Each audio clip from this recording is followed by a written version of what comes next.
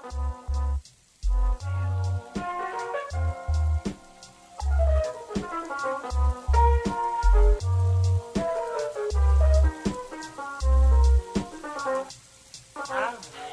what's up, everybody? This is Dr. Andy Wilczek. This week, I'm speaking with Marianne Cullinan and Matt Keel about their experiences using Dungeons & Dragons in the classroom. This is episode 46 of On Tenure Tracks.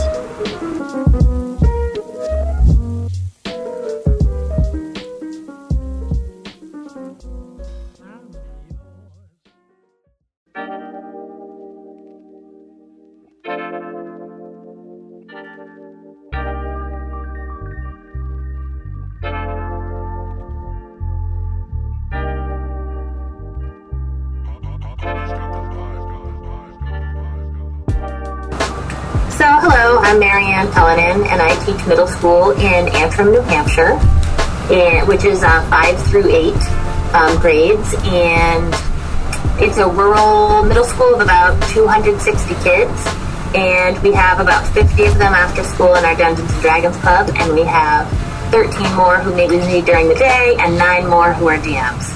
So we're doing all Dungeons & Dragons all the time, but when I'm not doing that, I'm teaching enrichment to all different kinds of kids, not just gifted and talented. Awesome. And I'm Matt Keel. I am a high school biology teacher in Grand Rapids, Minnesota. And I've been teaching almost 10 years now.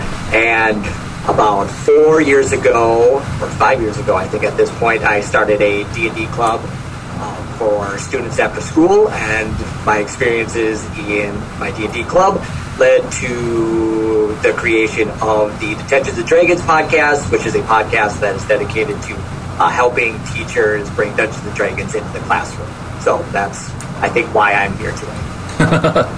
Think why? Not entirely positive. Like 90% sure that's why I'm here today. I think so, but I'm happy to be here. Well, thank you both for taking time out of your summer vacation in this very relaxing time to talk about work. So I guess my first question for you both is, what was it about D&D that made you want to bring it into your schools to begin with?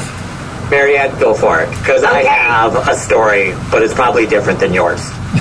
We'll see. So, I am a child of the 90s, so I never got to play D&D because I was a girl, and there wasn't any interest in girls being at the table at that time, and so I never learned how to play, although I've been doing role-playing game type stuff in my classroom for about 5 years.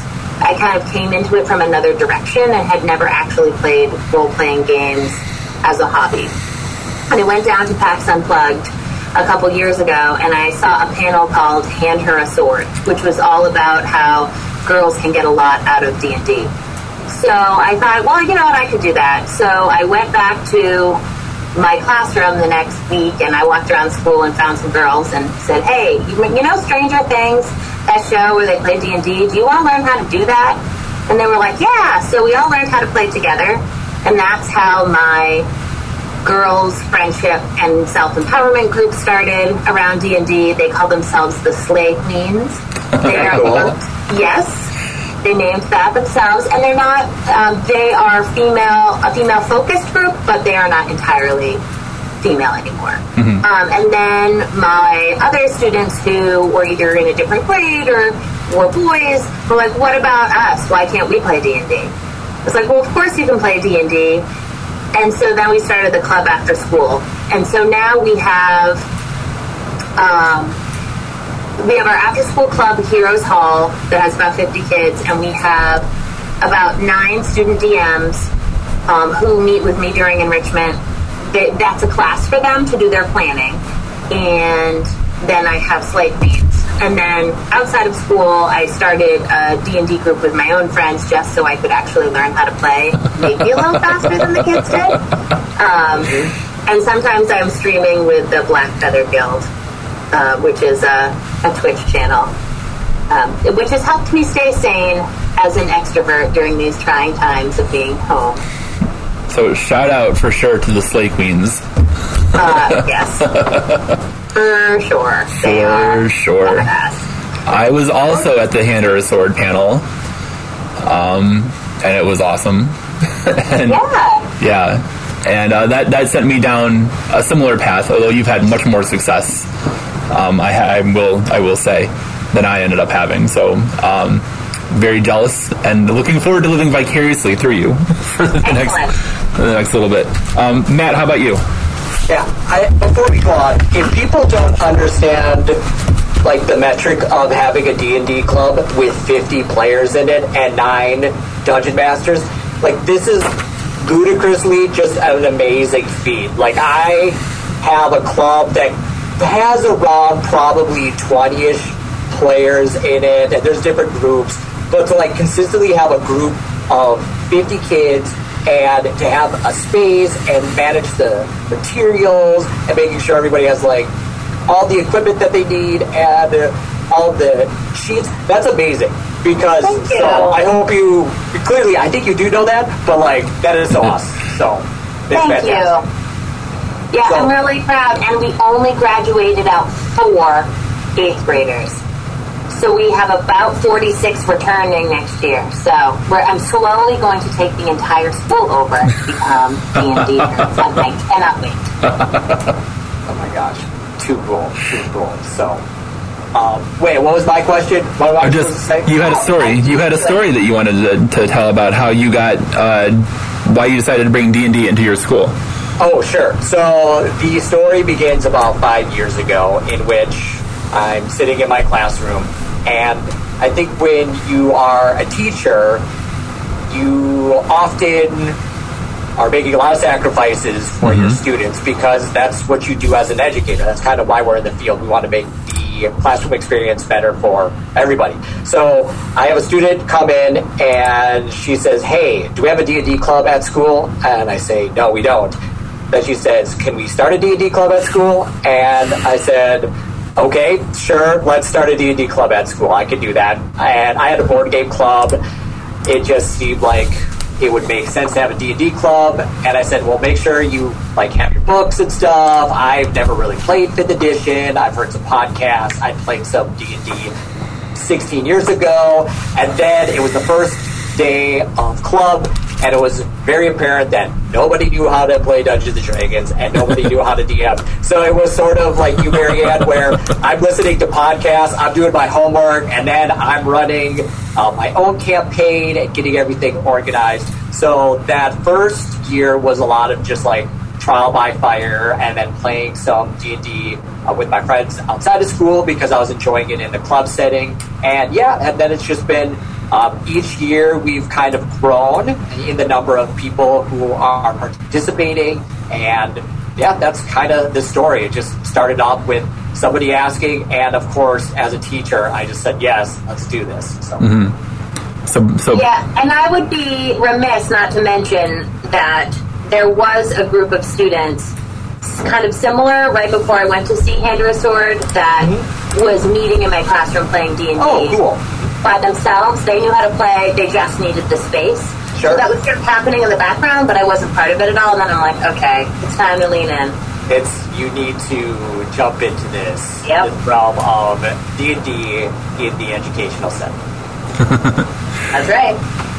Okay, so that tells me how it happened, but I guess what I want to know is like, I guess why? Like, and not just like the kids asked you, but like, what is it about D&D that for each of you, like, has clearly sparked like a passion for you? Like, Marianne, you said you're going to take over your entire school with it. Yeah. So if you imagine yourself as a middle schooler, which is ages 10 through 14, and the developmental work of middle schoolers is around identity and sort of splitting off from family and saying, who am I? And that's part of why they're so dependent on friends and cliquey, and they're really bad at friendship, so they make poor choices, and that's how they learn. And so one of the things that theater things like improv or collaborative storytelling, I mean, improv and D&D have a lot in common, right? D&D is basically long-form improv. So those kinds of skills help kids cycle through a lot of identities quickly and practice skills that they really need in a setting that is semi-structured, but also, it's friendship with semi-structured rules.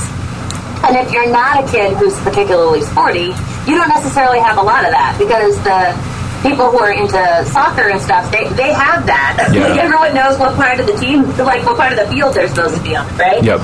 And so these kids, it helps them navigate socially and do a lot of practicing. It also helps, it's fun. There's a lot of laughter. There's a lot of just creativity. There's a lot of, if you go up to a kid, or if you go up to an NPC, a non-player character, and punch them in the face while they're trying to tell you the secret, they're going to leave. And then you don't get to know the secret. And so once that happens 15 times, you start to think about the consequences of your actions, right? So there's a lot of those soft social skills going on. There's math, there's team building.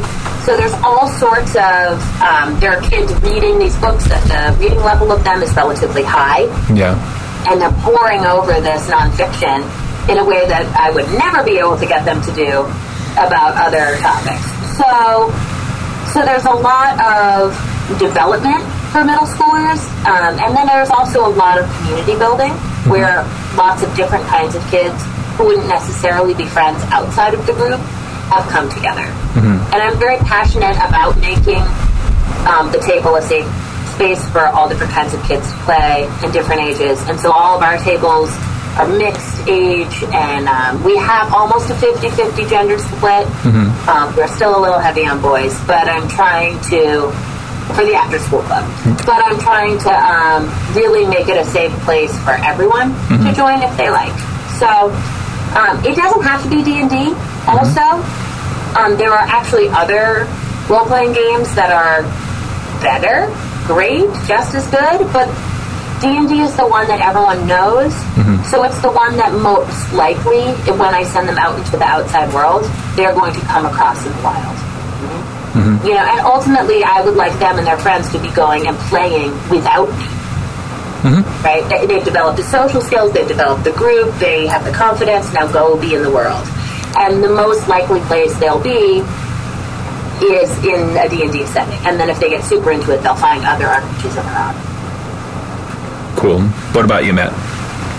Yeah, I think that a lot of the reasons that I have the D&D club are a lot of the same reasons that Marianne spoke to. And I think the thing that I would definitely emphasize is the importance of like community building and finding just like what is your place within your school setting, within your life setting, that type of thing like that.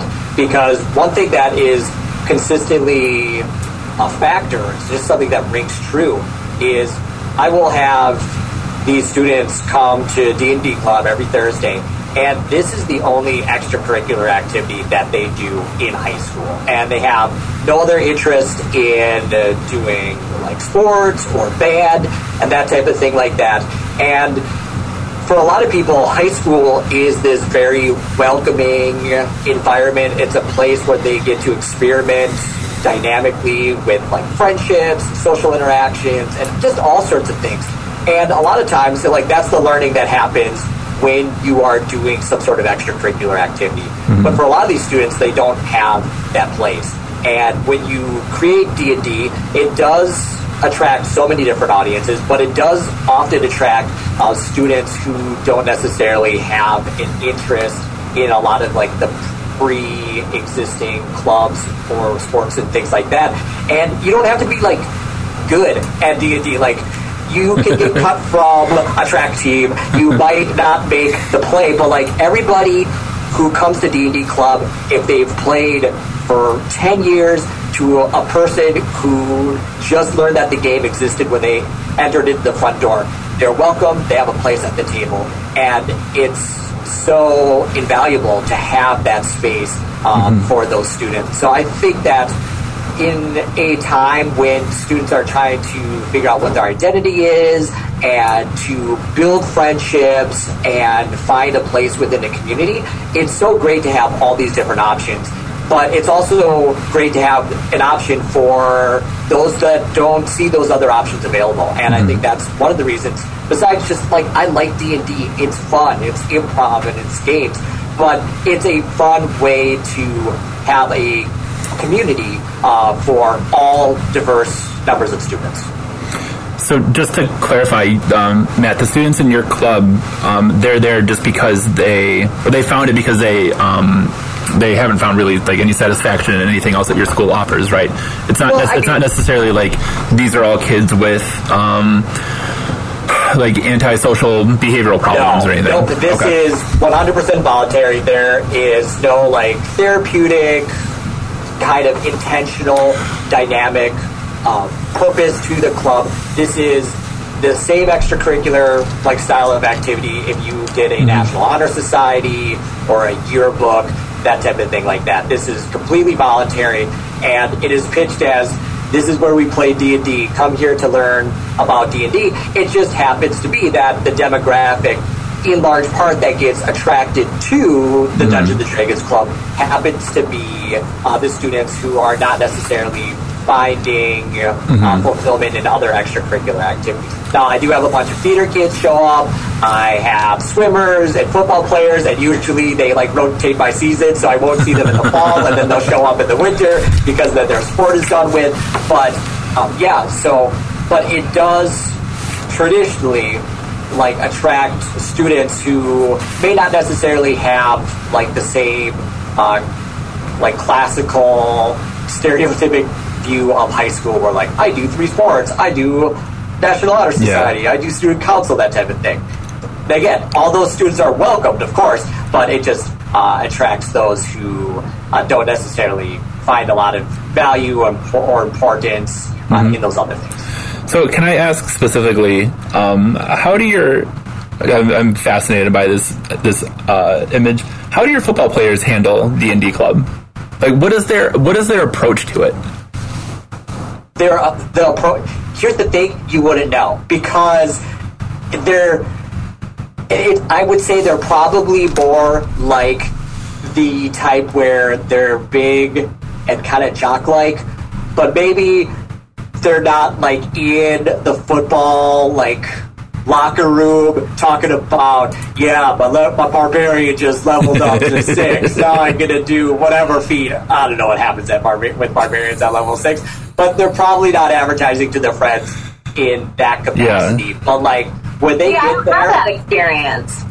So sorry, I didn't mean to interrupt you. No, it's all good. But but when they get in there, they're like, you wouldn't know. It's just, there's the bigger kid type of thing. So. Because it's just interesting because like what Marion was saying about identity development, I mean, high school is just about that just as much as it is in middle school, right? And so I think the difference would be that by high school they maybe have settled into a clique or an image or whatever. And so the 10th grade is still pretty dicey. Like middle school is feral animal children. Like they could go all over the place. And Marianne, you are fantastic for working middle school because middle school. Thank you. It's the very best age. By the time we send them to you, they at least have an idea. I used to teach elementary school, and by the end of the year, I have them excited about learning and ready to think of themselves as learners. But then they keep going and maybe not have a great year in the future, and they lose it. But by the time, if they leave 8th grade thinking themselves as someone who's creative, someone who has a community, somebody who school is for me, then they're much more likely to be successful because it sort of crystallizes. I think my district needs more teachers like you because these kids come to 9th grade and they're crazy. Well, a different podcast is all about Marianne Paladin's vision for what middle school should look like. It is not the way it often is. You know, I don't have the exact same experience that he was talking about, but I think some of it, I think I have a couple reasons why. Okay. The first reason is our school is small, so it's a public middle school. It has 9 towns in it, but I'm in rural New Hampshire. And so everybody has an opportunity to be in multiple cliques. Because, like, nobody gets cut from the play. There's 60 kids in the play. I run it. But nobody gets cut from the play. Yeah. Almost nobody gets cut from the basketball team. So it's always great when the basketball coach is super mad because everyone's like, we're not coming to basketball practice because we all have a big boss battle. On Friday. So that's why I do it on Fridays, too, because that's the least likely time that people are doing clubs. I also have that is so awesome. Yeah, it really is. For the record. A secret weapon, and that's my daughter, who is in my middle school, and she's in 5th grade going to 6th grade, and she is super cool. And so all of her friends, she conned like everyone in the 5th grade into coming into D&D. That's cheating. You have an insider. You can't do that. I do, but it's really set the precedent, and That's it's cool. You know, I think it's really, really neat when the kids who don't have anything else have D&D, but I also think it's really neat that piece of, it's like the magic of having everyone sit down at the table together, which I think is part of what you were saying before about the football players, right? They're not like, oh, I'm a football player, so now I will do this, you know? They're just super into it, and they get progressively more into it as they realize that literally nobody cares. Yeah. Exactly. Yeah. So true. And they love, at the middle school level, they love to act it out. So, and they're very whimsical. And so, like, I'll look over and they've turned on some music and they're all strutting it out because somehow they have this, like, charisma thing, and now they're doing this male model off to see, like, who's going to get the prize. And, you know, you never know. Or the Real Crab Housewives of New York City. Or, like, it's really very whimsical and fun. But there's a lot of people rolling around on the floor also. So cool. We do love rolling around on the floor. We do it in the cafeteria, so there's lots of room. Yeah. And cafeteria floors aren't gross. Yeah, they are. In middle school, they certainly are. Yep. But here's a pro tip for working with kids. The house rule is if your die falls on the floor, it is an automatic critical fail. And that helps us not whip dice across the room at each other. It's those little things that you don't think about. Those dice roll off the table so often that it is unbelievable. Well, especially when you're purposefully whipping them at somebody at another table because it's hilarious. Oh, that too. Yeah, so that brings me back to another thing that you had said, Matt, that I wanted to ask you both about, which is that nobody can be bad at D&D. And so you said that, and I was running it against like other possible extracurriculars, and like you said, like you can be bad at track and get cut from the team, but like you can't. There's no equivalent of that in D&D. And so just thinking, like, you know, nobody would ever go into like basketball and play intentionally badly, right? So, but does that ever happen in your D&D clubs? Like, do you have kids who come in bad faith? Okay, maybe I should clarify. You can be bad at D&D. You can be a jerk at D&D. And the kids who know that they're being jerks, oftentimes they know that they're being jerks. I think I'm talking, when I talk about the students who are bad at, who you can't be bad at D&D, those are the students who don't know what a proficiency bonus is, or they don't necessarily know what their feat does, those types of things like that. So in terms of like, you can't be bad at D&D just because you're inexperienced. Now, if you like have poor social skills and you're mean, you could be all those types of things at the table, and then those are like different issues that we have to like look at. But you always roll bad and you don't always make the smartest decisions. Maybe you're like, oh, I just want to keep throwing my hand axe, and you're like, no, just do a crossbow. Like a crossbow does more damage, or you forgot your sneak attack again. You know, who cares? Because the game can still be fun even if you don't min-max your character and play your character exactly how you should play. But are definitely those other variables that could that you do have to work with and manage, because you could bring either you can have a student bring a bad attitude intentionally or unintentionally to the table, and then those are things that you do have to address and worry about. So I would like to back this up a little bit, and I think we jumped into this conversation with an assumption that people have any idea of what Dungeons & Dragons actually is. Mm-hmm. And so I'm assuming that most of the people who are going to listen to this have had enough pop culture references to D&D that they have some sense that it involves like a bunch of nerdy white guys in a basement with dice that are weird shaped. Yep. But what it really is collaborative storytelling. Yes. So the idea is there's a dungeon master who plays the part of the narrator and all of the minor characters. And then everyone in the party plays the part of all the main characters, the protagonists of the story.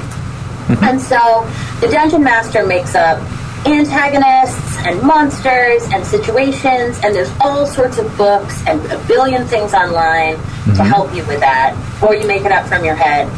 And then the people who are playing the protagonists, which we call the party is you make up a character, and you make up which humanoid race they are, and you make up what class they are, which is sort of like a job. So it could be anything from being a bard, or a cleric with religious ties, or a warlock, or a fighter.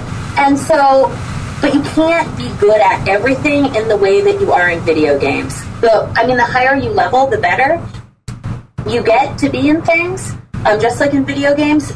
But it's, when Matt said about min-maxing, it's way more interesting in terms of the storyline to have a character that has faults, that makes bad choices. It's so funny when someone fails a roll and something bad happens to everyone, and everyone's like, ah! But it's really good for social skills, too, because we can all come together as a party and laugh at the fact that the characters are failing. Right? Because we're not actually them. And so that's the whole idea, is that you're doing a collaborative story. And the flavor of that story is based on the skill sets of the main characters and sort of the whims of the dungeon master working as a team. And so for us, we are pretty clear about what the expectations are. We have norms that we go over every week, and they are good leaders need good followers, and good followers need good leaders. And that means everybody came here to play, so do things that allow us to play. But if you're the DM and you're not prepared, you can't be mad if your whole group's running around and not listening. Like, you brought that on yourself, right? Good leaders and good followers. We have, actions have consequences, so be careful. And that's true outside of the game and in the game. So if I'm that guy who's going around throwing a hand axe at everyone, like, I'm going to jail. I've trained my DMs to send them to jail, and it's super boring. And then they don't do it again.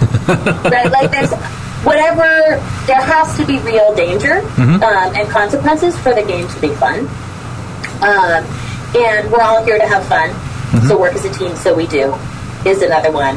And so part of what I'm asking my DMs to do also is gauge, like, when they're seeing their group is squirrely, let them take a break. If, sort of start to read the room a little bit, because that's part of it too, telling the story together. So I agree with Matt that you can't really be bad at D&D, but you can be inexperienced.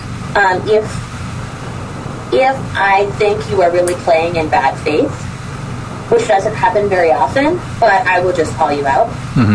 Be like, hey, one of our norms is we're all here to have fun. Let's work as a team, so we all do. You're purposefully ruining it, I can tell. Yeah. And usually they're like, all right, and they cut it out. But to be totally fair, I have a character who I play in an adult game, who is a cleric of the pain goddess. So he's always trying to get as injured as possible. So everyone else runs away from the bad guy, and he runs towards the bad guy screaming. So I always try to get him at really low hit points without dying, and it's hilarious. And the rest of my party is super, super patient with it. But so that's the whole thing too, is there are some things, like I have one table of kids, they're super good kids. And by good, I mean they're like compliant, they do the right thing, they're very like stereotypical good middle school kids. Yeah. And they come on Friday afternoon and they just want to murder everything. Everything. Sure. Everything gets murdered, everything gets burned down. It's mayhem. And you know what? Good for them. They all want it that way. And so, since the expectations of the table are clear, everyone who's at that table knows that it's going to be just mayhem all the time. And so we try to move kids around so that everyone at the table sort of wants the same thing out of their experience. And I think that's really important, whether you're a student or an adult. Cool. Yeah, for sure. And I think we should also say, too, that Wizards of the Coast, which is the company that now owns Dungeons & Dragons, has published, I think safe to say, like thousands of pages of source material. And they would tell you their rules designers would be the first people to tell you that you can take or leave like 100% of what they, maybe not 100%, but 95% of what they have published as far as like the rules go. They would tell you that their goal as a company, as a corporation, which is kind of bizarre, like as far as corporate responsibility goes, they would tell you that their number one goal is for you to have fun and to use the game however you want to. So I mentioned that again because like I know the game can be kind of intimidating to people who have never played it before, because there are like mountains of books and different settings and all that stuff. It really is just what you make it. So I say all this too to ask, like, are there settings or like rule books that your students have leaned towards more, or stuff that you have maybe tried to push them away from in the game? So I guess I will start with, this is me stalling for time because I think of an answer. Now I can think of an answer if you need a minute. Well, so this is what I'll say. I traditionally start off the school year. I will lead the group of students who are like the newest players. They're usually freshmen or sophomores, and they've never played D&D before in their entire lives. So last year, what I started off with was the D&D Essentials Kit. It is sort of their second second version of the starter set. There was the original starter set that they started with, and that was like Minds of Phandelver, and the D&D Essentials Kit is something about a dragon of Icefire Peak. And I think that the basic Faerun setting is pretty average. It's super Tolkien-esque, and it is probably like the most vanilla, most basic flavor of D&D that there's possible. So it's a lot of the tropes that you think exist within this fantasy world. Like they are very similar to other fantasy worlds. So you have your elves, you have your goblins, and you have the dwarves, and they kind of all fall into those archetypes. Whether that is good or bad, that's really up for the DM to decide. But if you're looking for a place for students to just jump into like a very generic D&D setting, I think that the Faerun setting is a great place to do it. And the D&D Essentials Kit, I love it. It is based around this dragon that is terrorizing the land, but it's really set up in like a mission-based system. So there's like a board where you can get different quests, and you do the quests, and that progresses you through the story until eventually your characters are strong enough to take on the ice dragon or the white dragon. And yeah, it's super, super simple. It is not going to necessarily have a very like intense, dramatic plot line that you might find with some of the other D&D campaigns. But if you're looking for a place for students to learn about some of the tropes of D&D, to learn the basic skills, and to have an adventure that has a dragon, because kids love fighting dragons. It's in the title of the game, Dungeons & Dragons. It has a dragon in it. So I think that's a great place for players to start, and for new DMs to start as well, too. You know, Eberron is fun, and there are so many home settings out there, too. But they all get a little bit more intensive, and they get a little bit more feats intensive and things like that. I know that I got the Theros book, and I was like paging through that. I'm like, oh my gosh, my students will never learn any of these mythologies of these Magic the Gathering gods and that type of thing. So I'm like, I think I gotta go back to Faerun in the 2020-2021 year. So I agree with you. My very favorite adventure to start out with is it's on Drive-Thru RPG. Mm-hmm. Like there are all these other websites that have things, little adventures other people have written that are either free or really cheap. It's by Monique Franzen, and it is called the Laureate Trials. Mm-hmm. And the shtick of it is that you are seeing if you can be a laureate. And well, Sly Flourish is the lazy dungeon master. He has all sorts of different things to help you with homebrew and some campaigns. And it's not really lazy; it's really just smart thinking. So I have not done what Matt is talking about in the Essentials kit, but that sounds way better than the starter kit. So watch out, boys! I'm standing up on the soapbox. So part of my problem with the Lost Mines of Phandelver, which is what everybody starts with because it's in the starter kit, is it's a crappy story about murdering everything. Right? And like D&D, the way it's classically done is you get points for murdering stuff. Yes. And I'm fine with murdering stuff if it forwards the plot.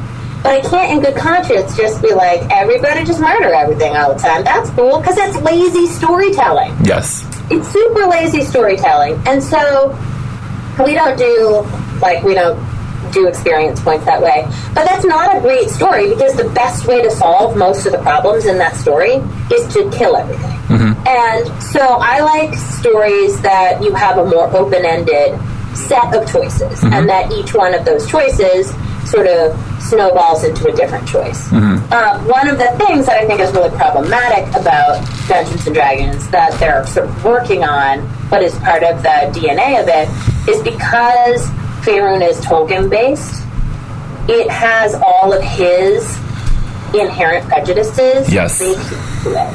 Mm-hmm. And so, we always get to this point in the year where I'm like, well, why are you killing goblins?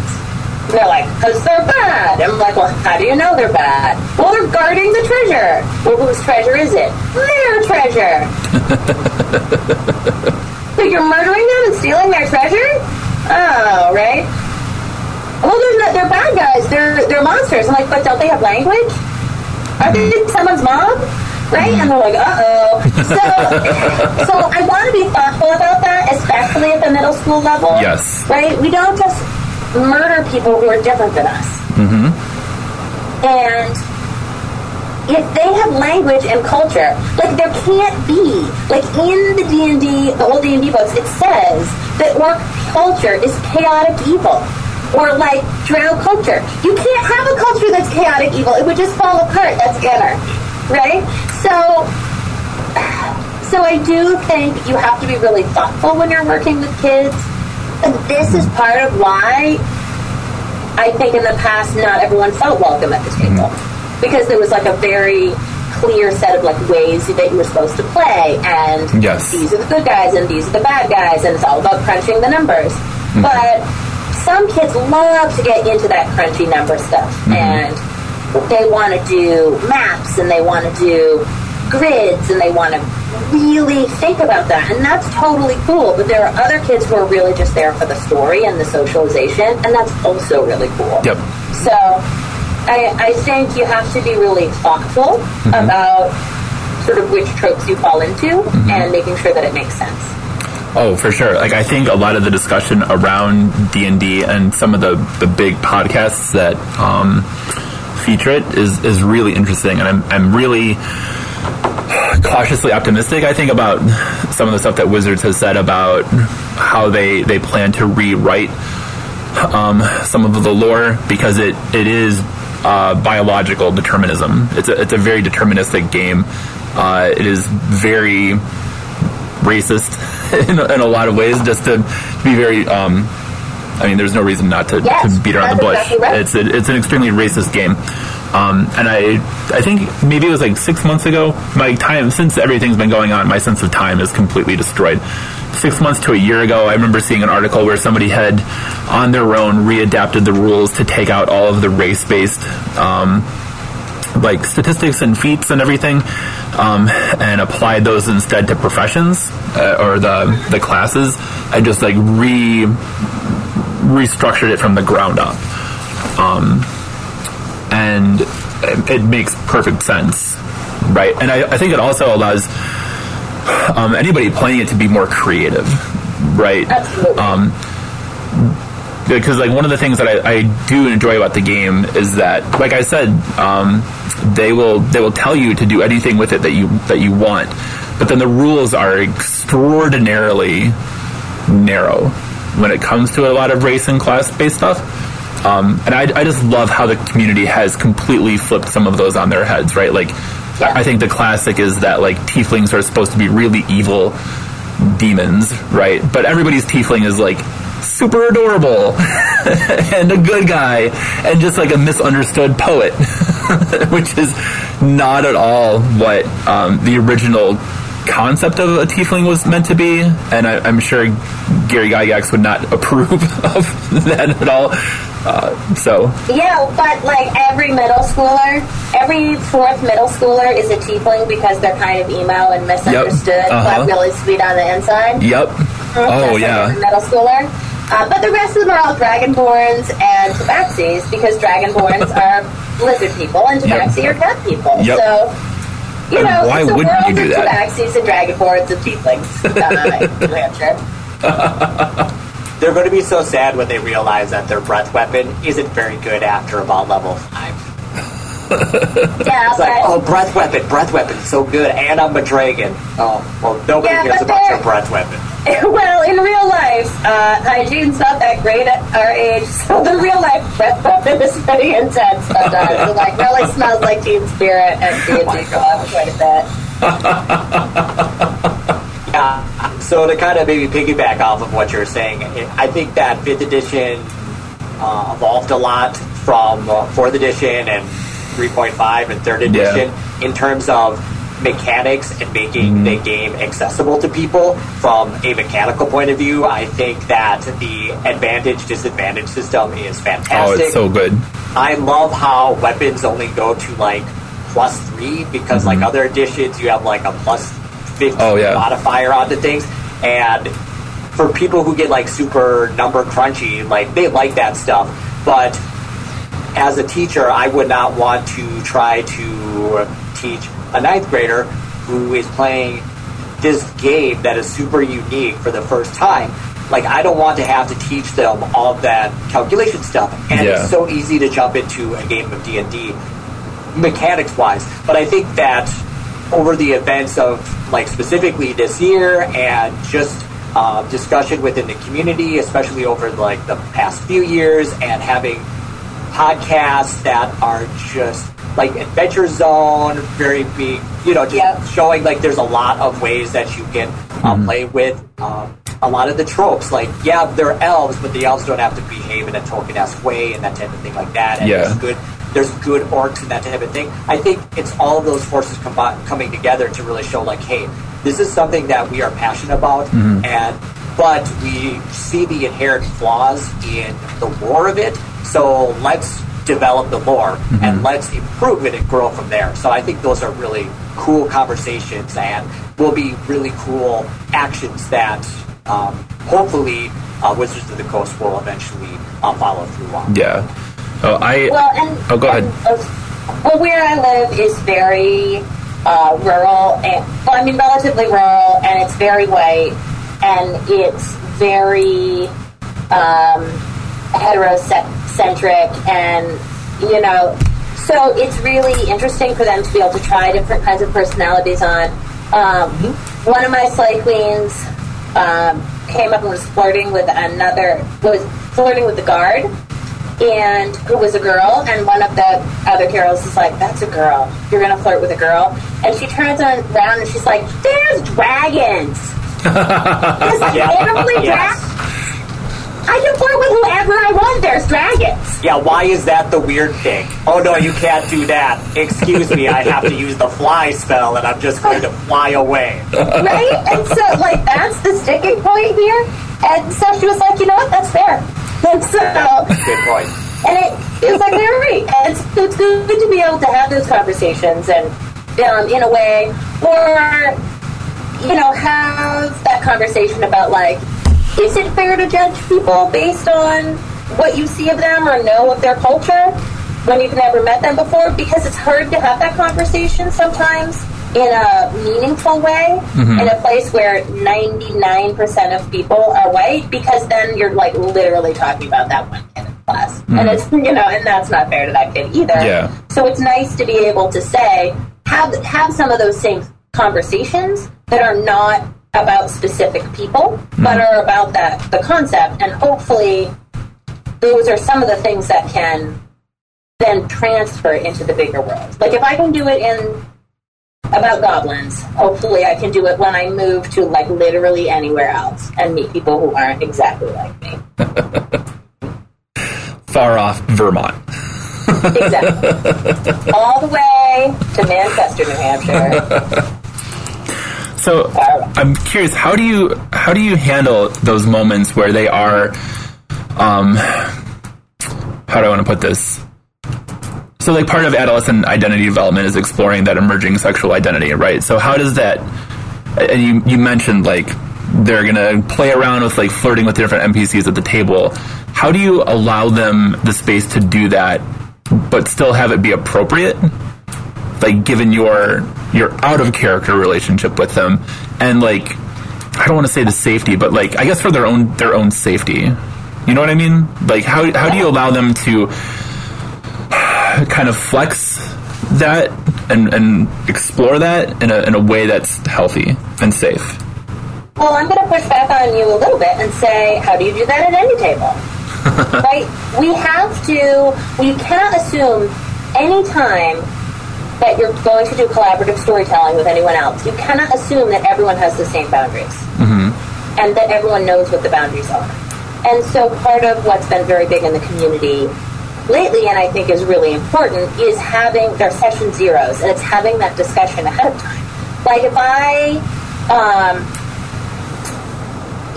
a mom, and I am very sensitive to bad things happening to children, and there might be other people at the table who, like, don't associate with that in the same way.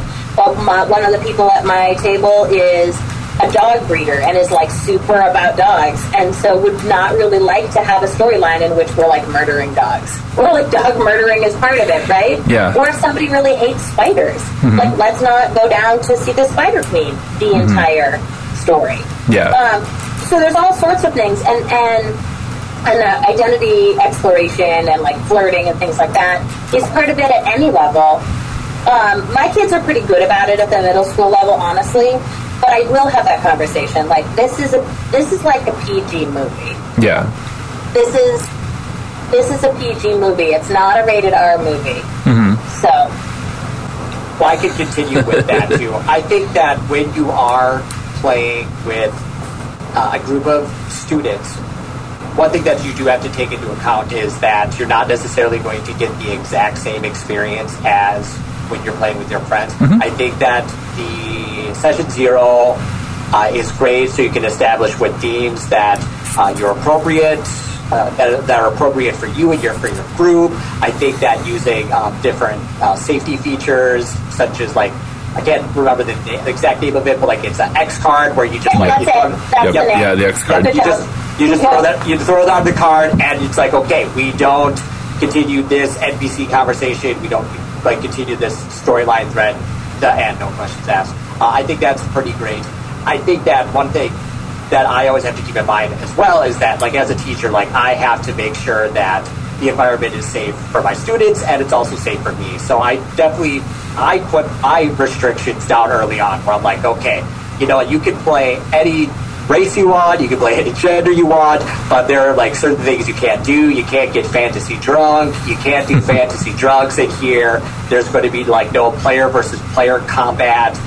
No characters are going to be evil characters in the different types of roles, that type of thing like that. And so there's at no point do I ever say, like, no, you can't express any, like, you know, like, explore your own sexuality with.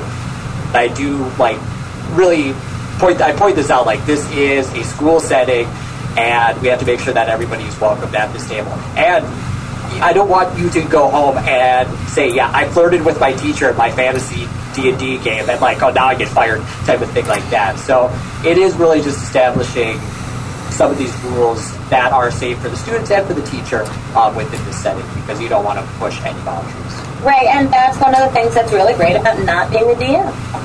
That's fantastic. Training kids to do that. Mm-hmm. So, too, is, they self-regulate amongst themselves. Mm-hmm. So, how do you train your DMs then? So, I mean, I feel like train is a strong word. How do you educate Yeah. or how do you adequately prepare your DMs who are at the same emotional and intellectual level as their table, and may also just be learning this at the same time? So how do you prepare them for a game that, as we know, can go off the rails pretty quickly? Well, first of all, I really recommend that students DM in pairs so they can help each other.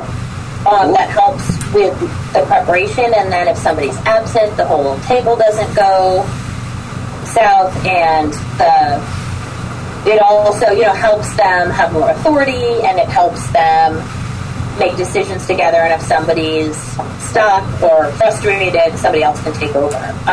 So that's the first thing. And really, I do, this is collaborative storytelling, so I try to talk about, like, what are the beats of the story, mm-hmm. right? So let's go to the end. What is the ultimate goal for the party? Mm-hmm. What are the different ways they can achieve that? Mm-hmm. And if we go back and sort of make a graphic organizer of the main ideas, then you start to fill in, okay, well, there's going to be some monsters here, and there's going to be this. So there's this sort of backwards design of creating a quest. They can also just use a pre-made one from Sly Flourish or Wizards of the Coast or whoever. But then a lot of it is also about, what do you do if someone's not listening? Mm-hmm. What do you do if they want to do something that's really different than you expected? And I try to put kids with varying strengths together. Mm-hmm. So you get one kid who's really good at the rules and another kid who's really good at improv. They can support each other. Yeah. So. Yeah. I think those are awesome tips. I don't do a lot of intentional preparation for my DMs. I definitely have different resources available with them. Most of the students who become DMs usually run through an entire year of Dungeons & Dragons with me. Mm-hmm. So, they know how I DM, they know how the game mechanics work, that type of thing. And I think a lot of D&D, you just gotta get out there and you're going to make some mistakes. So, I think I always encourage them, keep an open mind. Mm-hmm. Don't worry if things don't go exactly as expected. It's going to be fine. As long as everybody's having fun, you're doing a good job. Just don't be so committed to that 6-hour storyline that you wrote up and you're like, okay, they're going to go to this point here, and this point here, and this point here, because it's not going to happen like that. Mm-hmm. You're going to get to a fun outcome that you didn't expect. Just be flexible. But I think, Marianne, like you were saying, the co-DMing is such a cool idea. It really allows students to take advantage of each other's strengths, and if you do have a kid who's absent, then the one can take over for at least that one session. Right, logistics. I'm all about logistics. It's true. There's this whole grand idea of isn't it great that we're bringing the community together and kids can learn about their identity and have fun and improv, and sometimes it's just you got to have enough dice. Make sure there's enough pencils there. Do you have enough character sheets? Because those things affect that community and that grand goal that you're playing. So you have to also remember the realistic things as well, too. Oh, yes, sure. And so on that note, one of the things that we do, that the DMs started this year, is that once you complete your first mission, once you go through the laureate trials, you get a 20-sided die to keep. Oh, fun. That's cute. And nice. So we have this throne in my classroom. So they wheel the throne up, and then they take a big, long piece of purple paper, and they make everyone sit down, and then they make the person walk and kneel, and then they bash them on the head gently, like with a sword, but it's a little stuffed dragon, and then they give them and they introduce them to the guild. This is the best thing I've ever heard of. And everyone cheers. So it's really great. Oh, so cute. That's so sweet. But it's meaningful to them, too. And then also in the cafeteria, we have a fan art so that when people are playing, at the middle school level, I really have to provide things for them to do with their hands while they're playing that isn't whipping dice at each other. And so a lot of them like to color or draw. And if we have things like drawings of things that have happened or characters, we put them up and we appreciate our fan art also. So that's really cool. It's just trying to build, it's always trying to build community and logistics at the same time. That is super cool. That's really cool. So I think the last thing that I wanted to ask you both about, so like what I love most and what allows me to live vicariously since my own project failed spectacularly here. Hold on. Yeah, why did it fail? Oh, it failed. It was logistics, right? It wasn't the idea, it was the logistics. Oh, boy. So like you, I saw Hand or a Sword, and so my background is in criminology. And I had heard of places that had used D&D either in like adult prisons or in juvenile facilities, and I have a documentary I show my students about a girls' facility where they wrote and put on a musical about their lives, and I thought this seems like perfect for where I live. And I have connections with county probation and stuff, and so I partnered with a guidance counselor here. We got permission from her principal. I raised money through social media. I still have a box of PHBs, of player handbooks around here that I bought through fundraising. I bought all the digital books, and then everything that could have gone wrong went wrong. So the school bailed. The volunteer I had to act as the DM backed out at the last second. I broke my back. So, oh my gosh. Yeah. Everything that could have gone wrong went wrong for it. But this is excellent news, Andy. It means there's nothing wrong with the concept. It was the timing and the logistics. This concept could work. You just have to rethink the logistics again. So that's how it is, all the time as a middle school teacher. You're like, well, that was crappy. Is it because it was a terrible idea?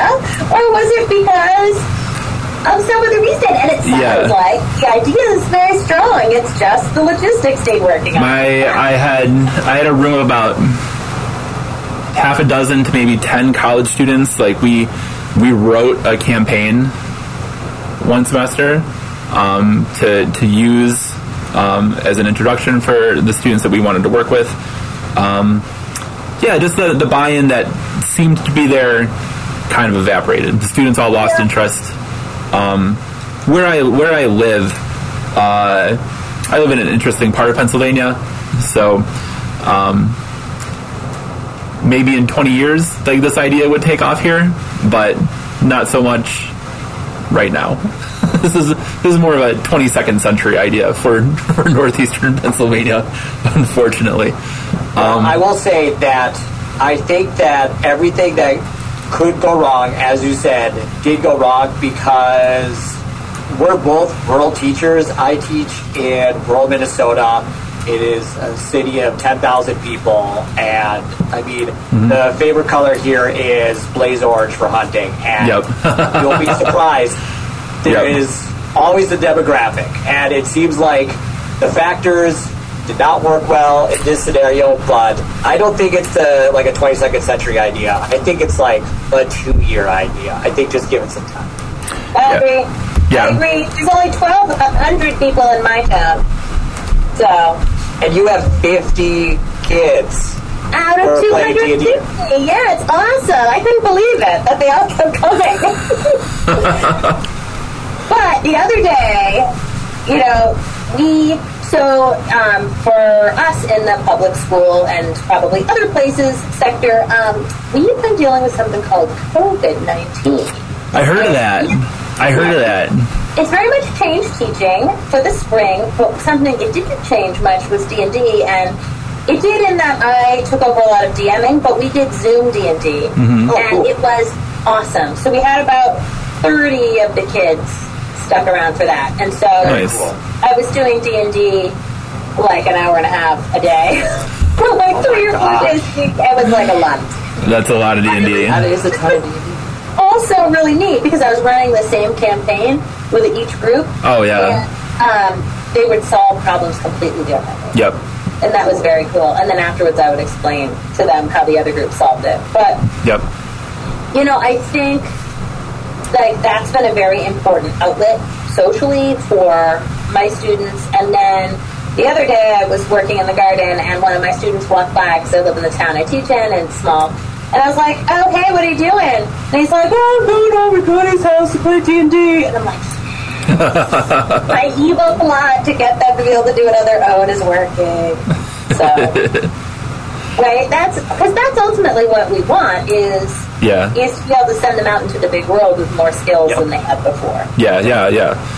One of my students last year was hospitalized for a mental health episode, which was really scary for her. But when she got there, they were playing D&D. Yeah. And she remembered what her character sheet was like. Nice. So she had me send it to her. And cute. Awesome. And that gave her like an automatic in the scary place. Yeah. So it was very cool. Yeah, that's what we were trying to. That's what the idea was to accomplish here. Find kids who had past victimization or justice system involvement or substance use disorders, and just introduce D&D to them. I remember the first time I heard about it being used in an adult facility was guys, and I forget where the prison was, but they were in a program that was helping them learn how to like externalize their problems. And so they were playing D&D as a way of like the dragon represented like all the bad stuff that had happened to them in the past. That, as we know, men are historically very resistant to therapy, right? So D&D became a way of kind of circumventing a lot of that like toxic masculinity stuff with a population that may have, for some guys at least, have only ever been able to solve problems with violence. Sure. And so giving them ways to like kind of use other muscles sounds is like really amazing stuff. But what I wanted to ask before is that like one of the things that I love about D&D clubs is hearing stories of times that your students had a glow up kind of moment. And so do you have those? Do you have like examples of when like your kids did something amazing and you're sitting there like, I can't believe that this kid did this thing and that's so amazing? And like, do you have stories like that? No, we have zero stories like that. Your kids are all very traditional, like a lot of murder hobo-y stuff, kind of. I mean, it really is a relative sort of like rating or measurement to all these things, because like sometimes you will have this kid just like do a super impassioned speech and it's fantastic and everybody's like laughing or amazed by the event that they're like engaged in and that type of thing. And sometimes it's the student who's been like super silent months and then they just come out of their shell, and it's not even like that significant to an outsider. If they were just there that one day, it would be like, oh, look at that person talked. Yeah, they did a persuasion check. But for you, like, you know that this persuasion check was like 3 months in the making, and that's like when they finally got that confidence. So it's like teaching, you know, you have your high flyers and you have your students that struggle with the concepts, and you can get almost like equally happy when both of those students make achievements that are relative to like their prior abilities. Yep. So there are definitely tons and tons of those at my D&D club. I think this year one of those examples is that we did the D&D Essentials campaign. That took about 60% of the school year, and we had probably about 4 weeks until we went into quarantine. And I had a student who wanted to co-DM a little short quest, and she had a original character that she made up who was like a sassy cyborg that's kind of reminiscent of like an Undertale type thing. And we spent some time in study hall developing all the traps and designing the layout of Andromeda's like fortress type of thing like that. And then to get into the actual game itself and to see how excited she was to be co-DMing, and the way that she would randomly like do NPC voices and conversations with me. Like, we were just doing random stuff on the fly, and she was like so into it. Like, you could see that the kids were super engaged, and like her heart just like grew 3 times that day. Like, she was just so excited to be playing this, you know, original character that she had been thinking about for months and months, and being able to share that with other people and, you know, role play and do that stuff. I mean, it was fantastic. It was super awesome. So there was also a person who turned into a giant hamster in the room, so that was fun too. So that's always good.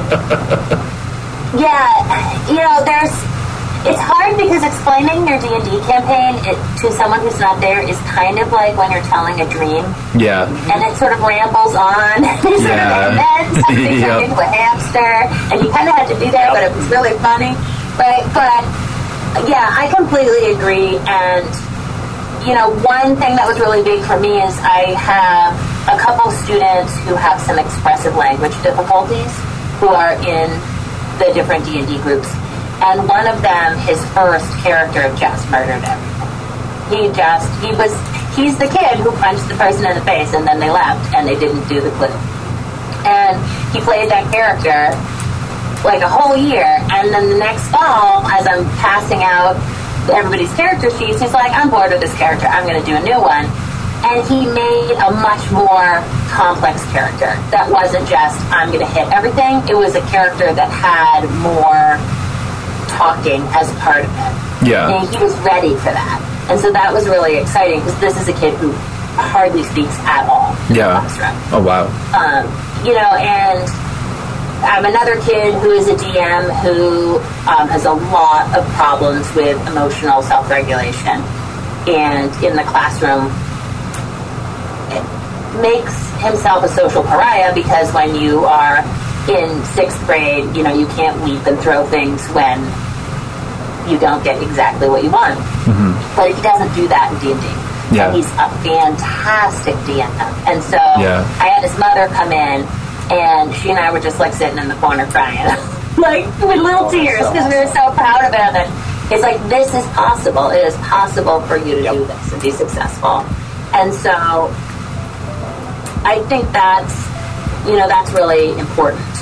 And seeing some of the friendships grow out of it that wouldn't have grown, and the inside jokes between kids, you know, it's really neat to see them have that shared experience. That's really cool.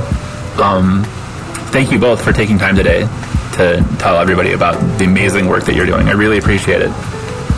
Of course, yeah. Thanks for having us on. Absolutely. And you can't give up. You can't give up on your D&D dreams.